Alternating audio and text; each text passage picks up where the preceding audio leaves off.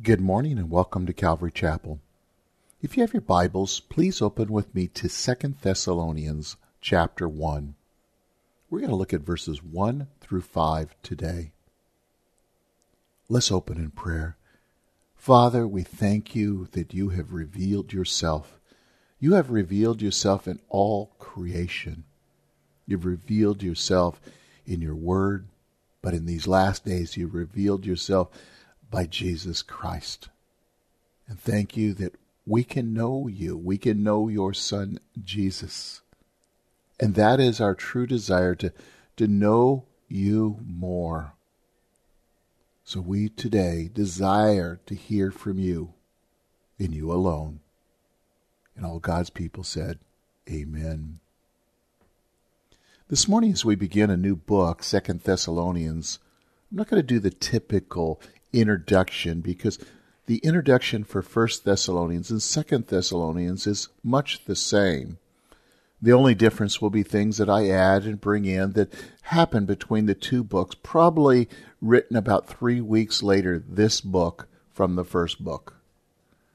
But where I'd like to start before we even jump into 1 Thessalonians is asking the question, how do we learn to read a person? Or how can we grow sensitive to the needs of a situation? See, these were things that Paul was confronted with. He needed the wisdom of God. It wasn't just enough to know God, but he needed the wisdom to know what to say, what to do in each and every one of these circumstances.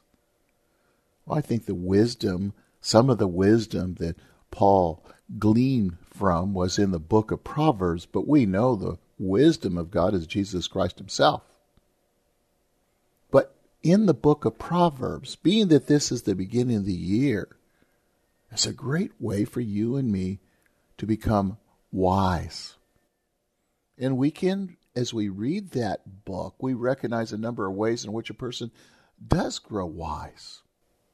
And they include observation, instruction, learning from mistakes, and finally, most of all, most important, the fear of the Lord. The Bible knows only two paths, though, when we're talking about wisdom. The paths, it describes in the Bible, it's either one that follows the way of righteousness or the other one which follows the way of wickedness in Psalm 1. See, in the New Testament, Jesus affirmed the basic description of that course of life as a choice made between the narrow way and the broad way. The narrow way leads to life, the broad and wide leads to destruction, and again in Matthew 7. In the book of Proverbs, those who walk that narrow path of righteousness are called the wise. They're upright. They're the righteous ones. But those who carelessly speed down that broad and wide road that leads to destruction are labeled as fools and wicked and unfaithful ones. See, there are two roads and two destinies. And we have to choose which road we're going to go. The one road leads to life. The other leads to destruction. Paul was going down that straight and narrow path. He was trusting in the Lord and leaning not on his own understanding. After his experience on his way to Damascus, struck down with that bright light, he recognized the wisdom of God, the fear of God.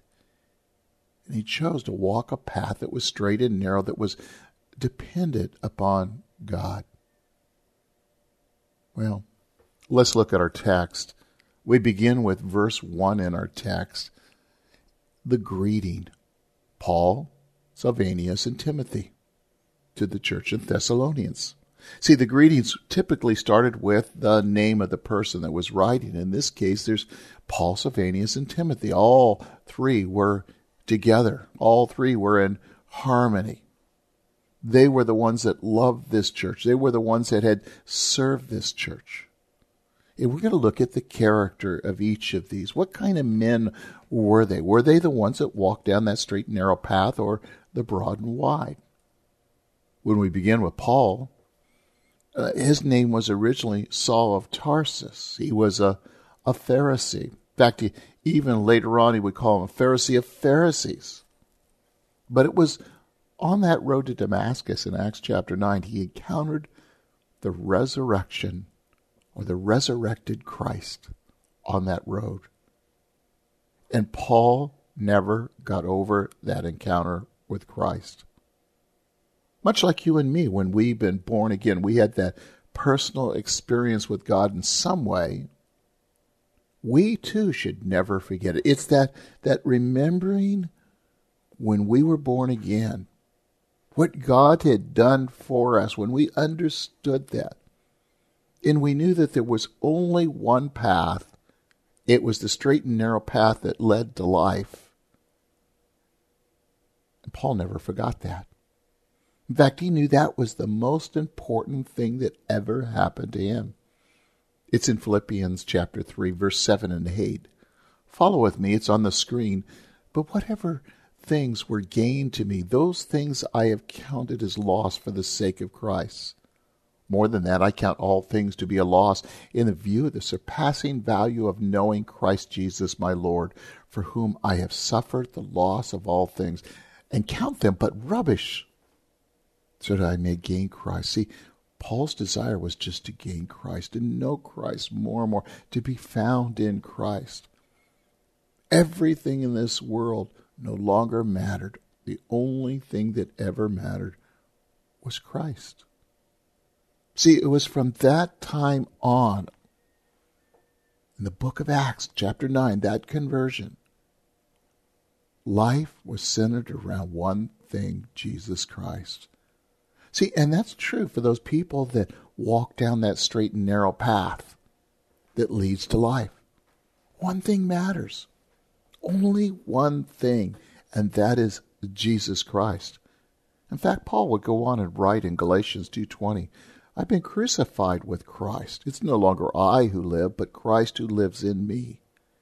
In the life which I now live in the flesh, I live by faith in the Son of God who loved me and gave himself up for me.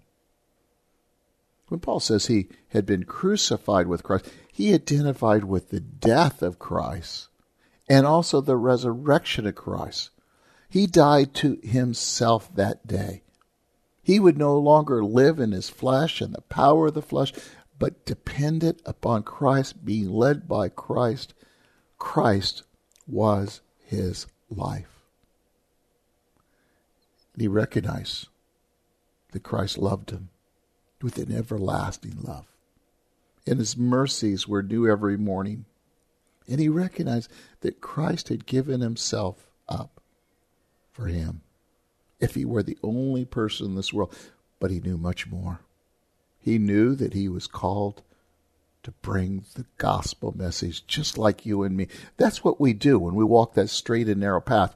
Our lives are centered on Christ, and we bring the gospel to a lost world. Now, Paul was writing the Romans. He begins in Romans chapter 1. He says, Paul, a bondservant of Christ Jesus, called as apostle, set apart for the gospel of God. Paul saw himself as a bondservant of Christ Jesus. He saw that he no longer had any rights. He gave up all of his rights in the world to live for Christ, and he knew his calling. He was called as apostle, and he was set apart for the gospel. Like that, every believer, if they've truly been born again, are bondservants. We've given up our rights when we recognize what Christ has done for us, how good he is, how loving he is, how merciful he is. And we too, like the apostle had a calling, we're being given the Great Commission. We go out as, in a sense, as missionaries, bringing the gospel message to those that God has put around us. And some of us he may even send afar. Well, whenever Paul went to preach, he preached the good news of Jesus Christ. It wasn't the good news before, but the moment that he was born again, he knew the good news of Jesus Christ, what Jesus Christ had done. In Paul's message, when he preached, he taught the gospel of Christ. In the teaching of the gospel, he would reason with them from the Old Testament when speaking to Jews.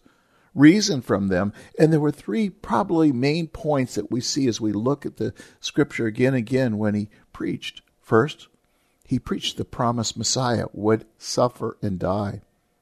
And it's most likely that this was based upon passages coming from Isaiah 53. But his message was the Messiah. That he had to suffer and he had to die for the sins of the world. Well, there's a second thing that was always in Paul's messages when you look at it. Not only was he to suffer and die, but he had to be raised from the grave. Again, you find that in Isaiah 53. And finally, Paul would preach, Jesus of Nazareth was the predicted Messiah. You know, those truths are the same truths for you and me. And a great book to read would be Isaiah 53, a great chapter, understanding what that's all about. And you'll see how it lines up with the New Testament. Paul was a man that took that straight and narrow path that centered upon Christ. He never forgot his calling and what Jesus did for him. Well, the second person I want to call your attention to that walks down that straight and narrow path is a man named Silvanus. Look with me at Acts 15, verse 22. Then it seemed good to the apostles and the elders with the whole church to choose men from among you to send to Antioch with Paul and Barnabas and Judas called Barsabbas and Silas, leading men among the brethren.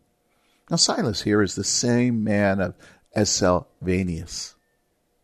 To Silas, the church, though, was much more than a religious gathering, a decoration, a place for meeting people. To him, it was the body of Christ. To him, he saw people serving in the real church, and he served with all of his heart and mind and soul and strength because he desired to be in the presence of God. He desired. You hear those words, good and faithful servant. Well, look with me in Romans 12:1. Therefore I urge you, brethren, by the mercy of God, to present your bodies as a living, holy sacrifice, acceptable to God, which is your spiritual service of worship. See, this is again how Silas lived his life as well. Walking, talking, ministering with Paul, he learned the importance and walked also down that straight and narrow path, what meant that his life was a living sacrifice. It was his service of worship. Well, what makes his leadership in the church a great testimony is the fact that his spiritual character, that was in Jerusalem, where he was targeted for much persecution. See, he was willing to lay down his life if necessary. He was, again, as we looked in Acts, he was one of the leading brethren, leading men. And he was a target for spiritual warfare, a target, again, for those that would persecute the church. He stood firm, trusting in the Lord Jesus Christ, walking down that straight and narrow path that leads to life. Well, the third person I want to call your attention to in that introduction is Timothy. His name means venerating God. A convert, a friend of Paul. Timothy was a resident of Lystra, the city, the province of Galatia. He was the son of a Greek father, and his mother was Jewish. Her name was Eunice. It's very important to understand that Paul would speak about, I have no one like him. He had this kindred spirit with Paul. He too was willing to lay down his life. He too served side by side with Paul. He could be entrusted by Paul to minister and carry on just as Paul did. Another brother that walked down that straight and narrow path that leads to life. He stood out among the crowd. Paul did, Silas did, Timothy. They were example that there was a God, and he was a true God. Men that are serving, women that are serving, men and women that are believers. We walk down that straight and narrow path that leads to life. Now, notice also in verse 1, notice who the letter is written to is to the Thessalonians. Paul himself founded the church in Thessalonica on his second missionary journey. He was only in the city a short time because he was forced out by the enemies of the gospel. Yet they had become a strong and flourishing church by the grace of God. See, Paul stood firm in the gospel. He had a message to bring, and nothing was going to stop him from bringing it. He brought it to the people there. A church was established, and when he was run out, he would go and spread the gospel again. And those that were left, they had their eyes focused upon that author and the finisher of the faith. They were amazed what Jesus had done for them. And what did they do? They stood strong. The church was flourishing. Flourishing how? By the grace of God. Now, it's been suggested that this church was probably composed of more Gentiles rather than Jews.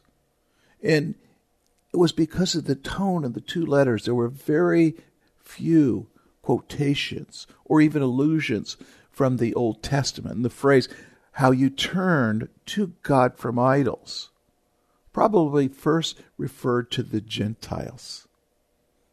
Here was a church that chose to walk the straight and narrow path. They would be strong and they would be flourishing in the face of persecution. In fact, as we go through this book, this is what we're going to see. Well, notice that the church is, again in verse 1, it's in God the Father and the Lord Jesus Christ. The church is in. We are in God, and God is in us. Well, verse 2, notice what it says. Grace to you and peace from God our Father and the Lord Jesus Christ. See, Paul brought this customary greeting to the Thessalonian Christians, hailing them in the grace and peace of God the Father. Now, what's interesting about this book is here, God the Father and the Lord Jesus Christ are put on equal terms. Notice God the Father and the Lord Jesus Christ. And what makes it amazing is it's so early, probably one of the first books written in the New Testament.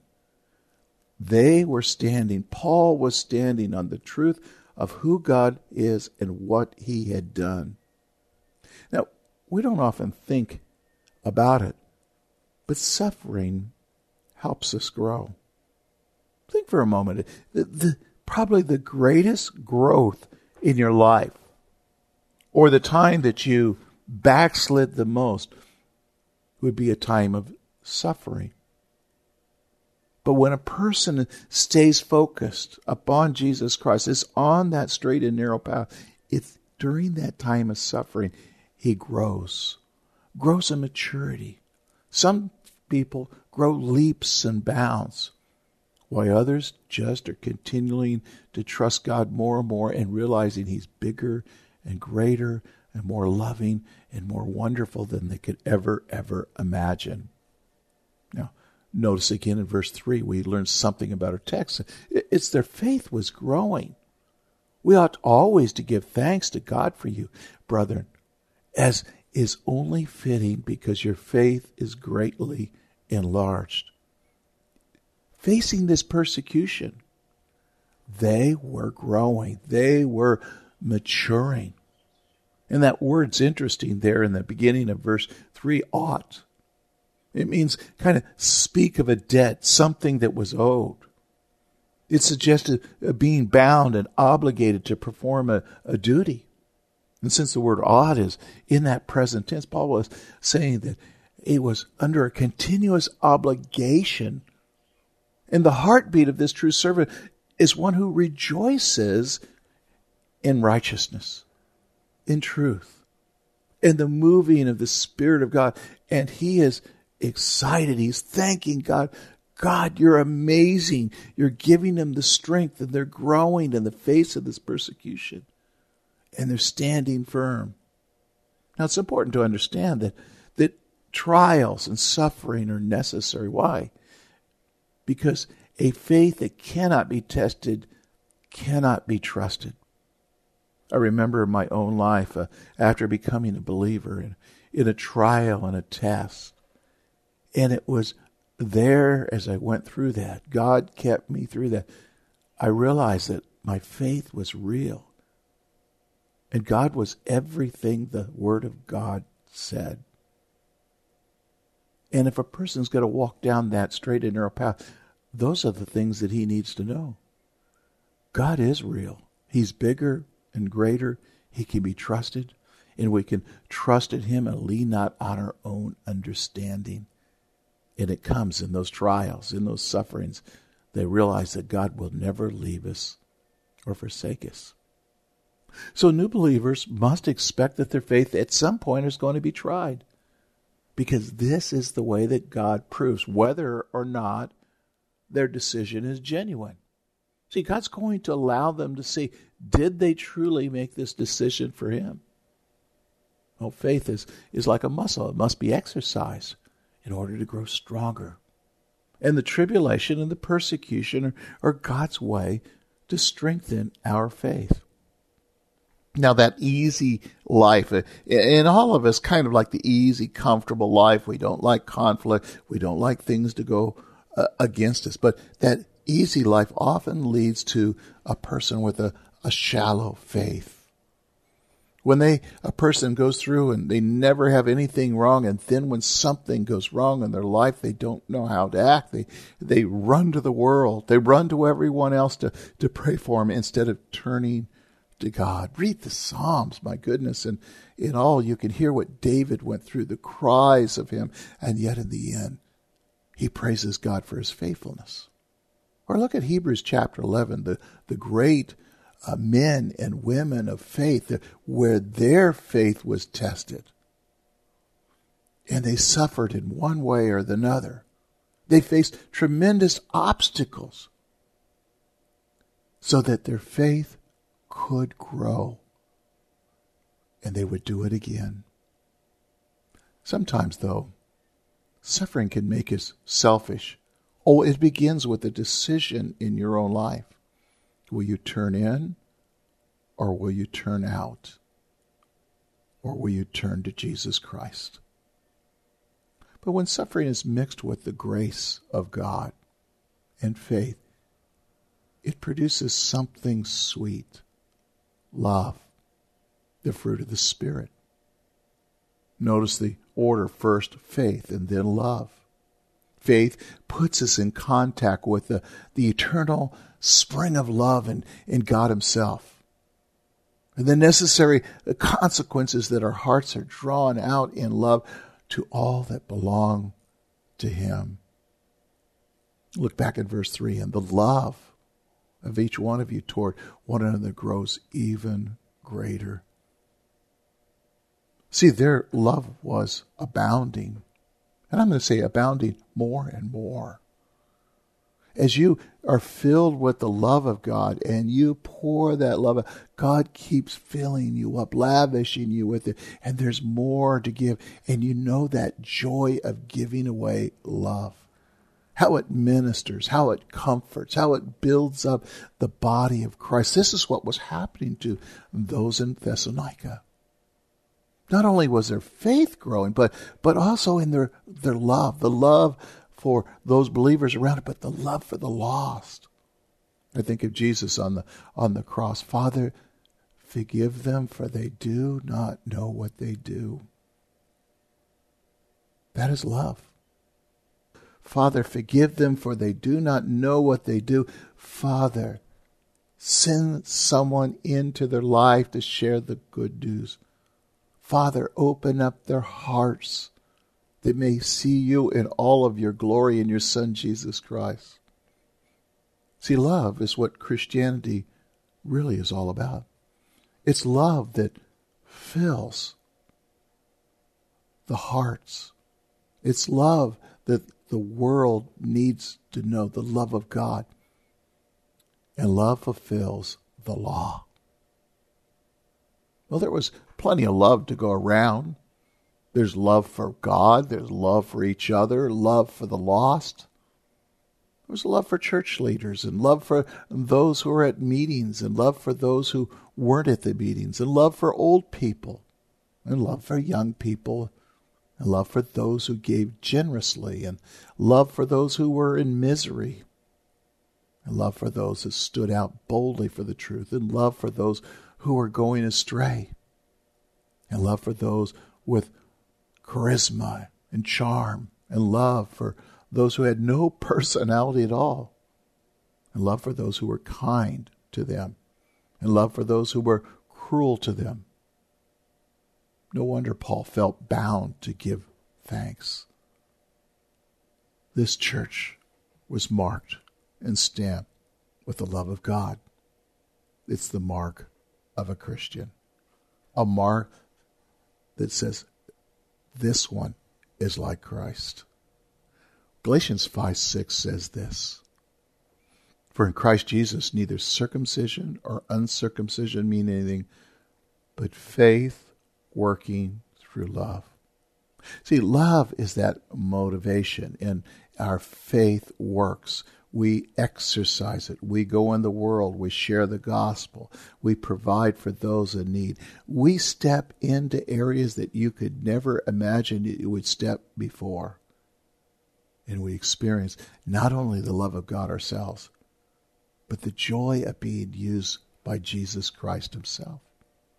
See, when a Christian suffers, their faith reaches upward toward God, crying out to God, trusting in God, knowing there's no place else to turn, and their love reaches outward. Outward first with the fellow believers, but outward to those that do not even know him. The very reason that Jesus come to the world, to die for sinners. Look with me in verse 4. Therefore, we ourselves speak proudly of you among the churches of God for the perseverance and the faith in the midst of all your persecution and afflictions which you endure. See, they were steadfast in their faith. When in 2 Thessalonians was written, persecution and affliction were still a great part of the reader's continuing experience. And I'm talking about the present tense. You are enduring. They were going through it. It was ongoing, as if it's not going to let up. The Thessalonians' endurance rose out of the refusal to renounce their Christian faith. They stood firm in the truth that Jesus Christ was the Son of God, God in the flesh, in spite of all the local opposition, in spite of the persecution, the mocking. They joyfully, lovingly stood there, exalting the name of Jesus Christ. Now the Thessalonians faithfully endured all the intenseness of this because their hope in the future would be revealed in what we call the rapture of the church. They were looking for the Lord's coming. And that's so good. Whether it be the rapture or a person close their eyes now, fall asleep in Jesus, we know that we're going to be with Jesus. But as Paul wrote to the Thessalonians, notice what it says in chapter 1, verse 7, and to give relief to you who are afflicted, and to us as well, when the Lord Jesus will be revealed from heaven with his mighty angels in flaming fire. All through the book of 1 Thessalonians, 2 Thessalonians, they're looking for the coming of the Lord, the rapture of the church. We talked about the day of the Lord in chapter 5 of 1 Thessalonians. And as we get to chapter 2, we're going to see that day of the Lord where they thought they missed that rapture because the things that were being said. Well, it's interesting. During World War II, when the enemy's armies invaded North Africa, the missionaries had to flee. And there was great concern over the churches left behind. But when the war ended, the missionaries returned. They discovered a strong and thriving churches. The suffering sea of the war purified that church, helped that strengthened the faith of those true believers reaching out to God. One of the best weapons for fighting Satan is praise. In fact, it was Job. In spite of all of his pain, Job was able to say, "Blessed be the name of the Lord." So the next time things go wrong, you're tempted to get impatient, turn to God and give thanks. See, it's fixing our eyes upon the author and finisher of faith. That's what those that go down that straight and narrow path do. That's the wise ones. They know that God is able to keep them. God's able to bring them home. They know that God one time is going to judge this world. But they know they have a calling, a purpose in this life. We see the example again and again, and we see it with Paul and Silas when they were praying and singing hymns. And they're in jail. They're prisoners. And the prisoners around them are listening, and they're praising at midnight. Midnight. Whipped, beaten, flesh tore on their back. Yet they're praising God. They knew that they were identifying with Jesus Christ. They knew that one day all of this would be taken away. They knew that this was just momentary afflictions.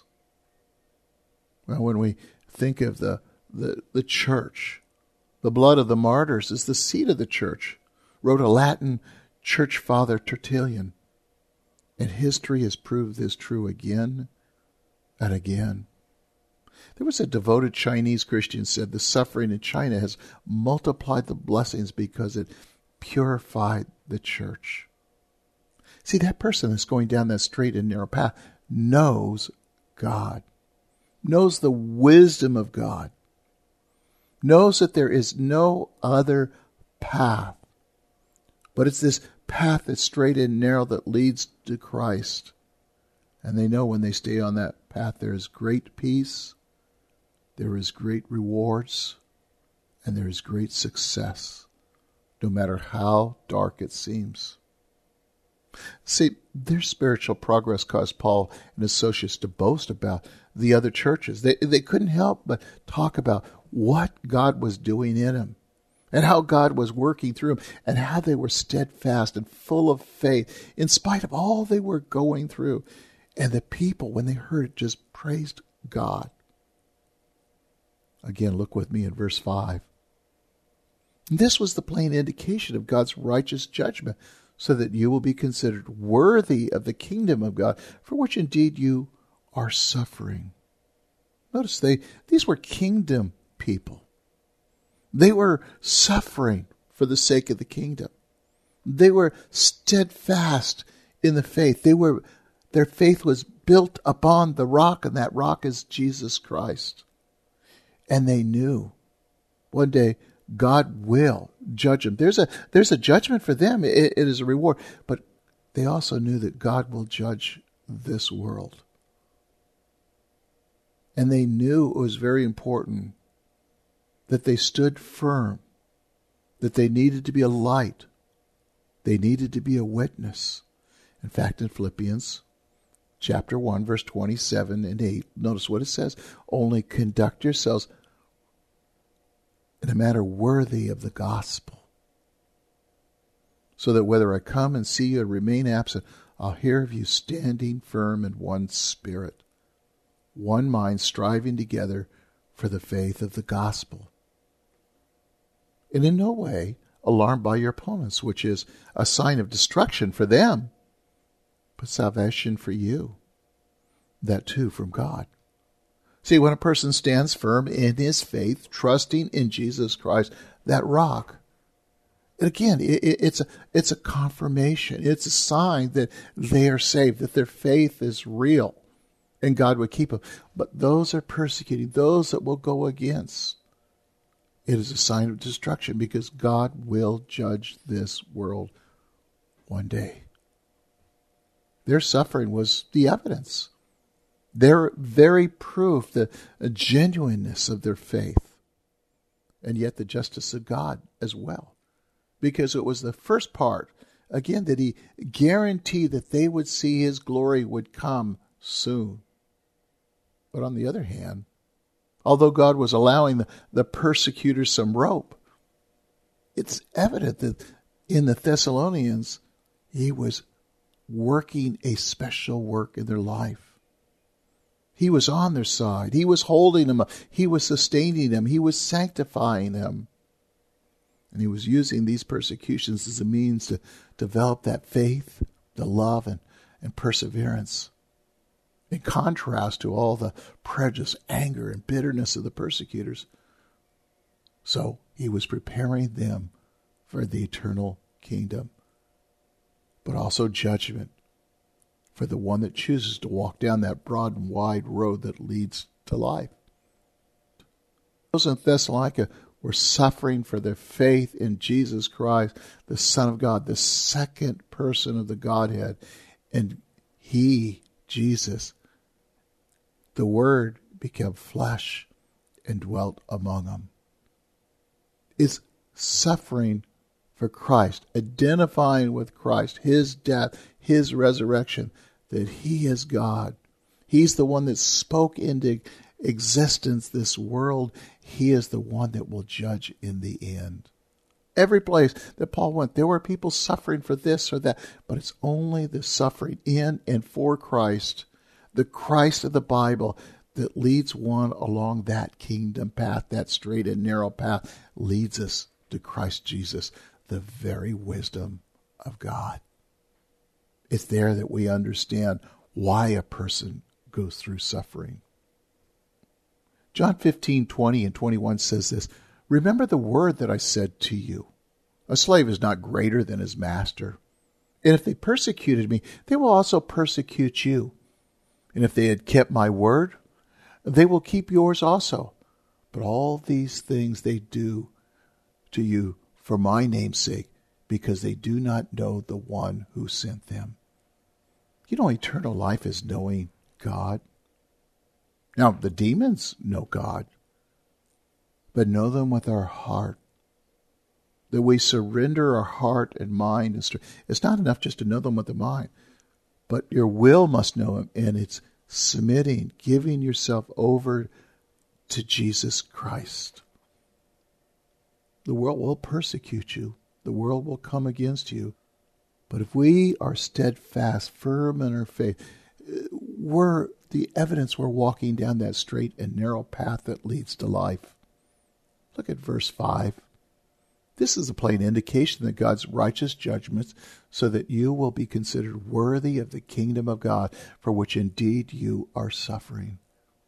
See, they were willing to lay down their life first for Jesus Christ and for the kingdom of God.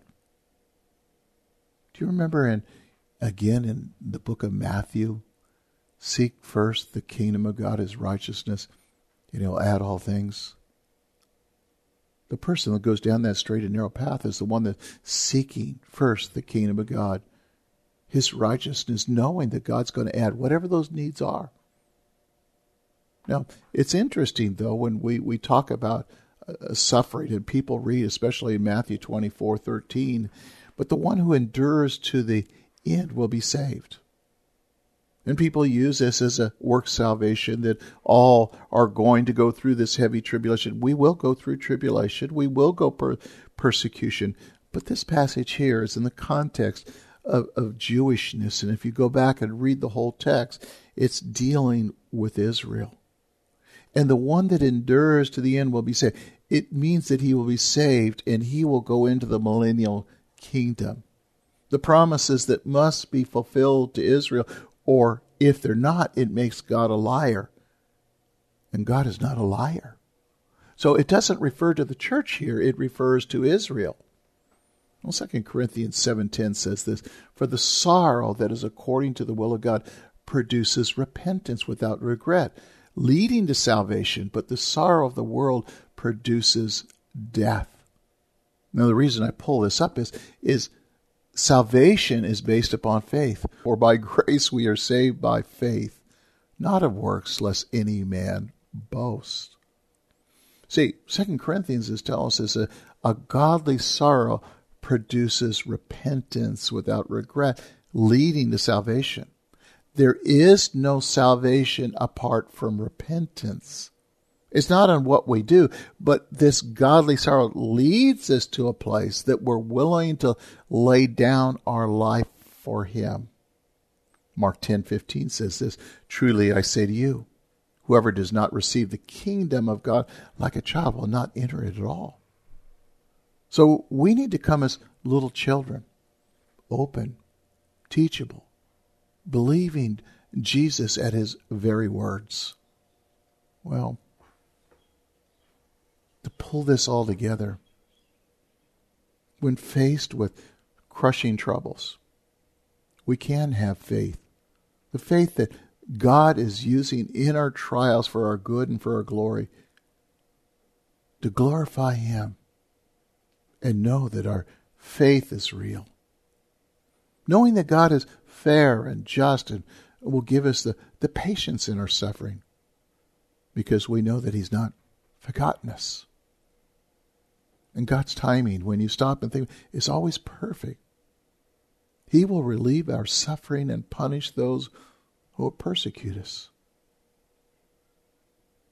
The question really becomes for me and for you is, will we trust God's timing? Our first instinct is, stop it now, take it away. The early Christians prayed, Lord, give us the strength to endure, because they wanted to identify what Jesus Christ has done for them.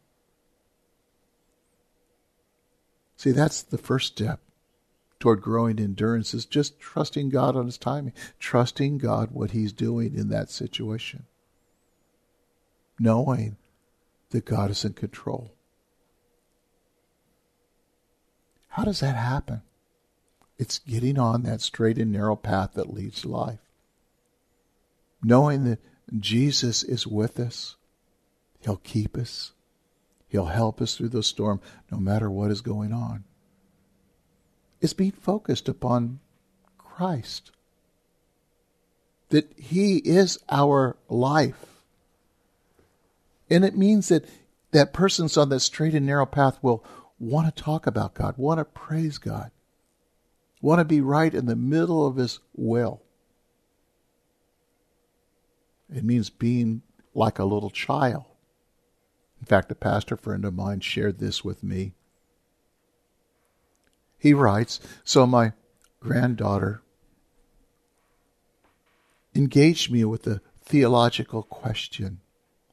I have a very important question. And he said, what's the question? Will I need sunglasses when I get to heaven? Why do you ask that? Well, when I'm in the presence of the glory of Jesus, I think I might need sunglasses.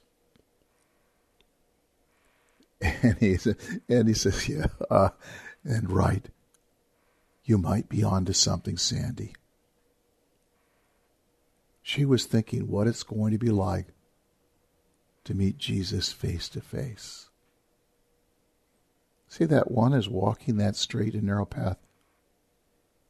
Can't help but think what it's like to meet the King of Kings, the one who laid down His life for you and me. How much faith does it need to be saved, to believe in the Lord Jesus Christ like a mustard seed, like a child? How much theology do you need to know? You just need to know Jesus. And Jesus will open up your heart. He will give you everything you need for life and godliness. You have to choose today and each day. Which path will you go down? The straight and narrow that leads to life or leads to Jesus? Or the broad and wide that leads to destruction? Where you really never ever think about Jesus Christ. You're just driven by your flesh. Father, thank you for your word, the hope that we have.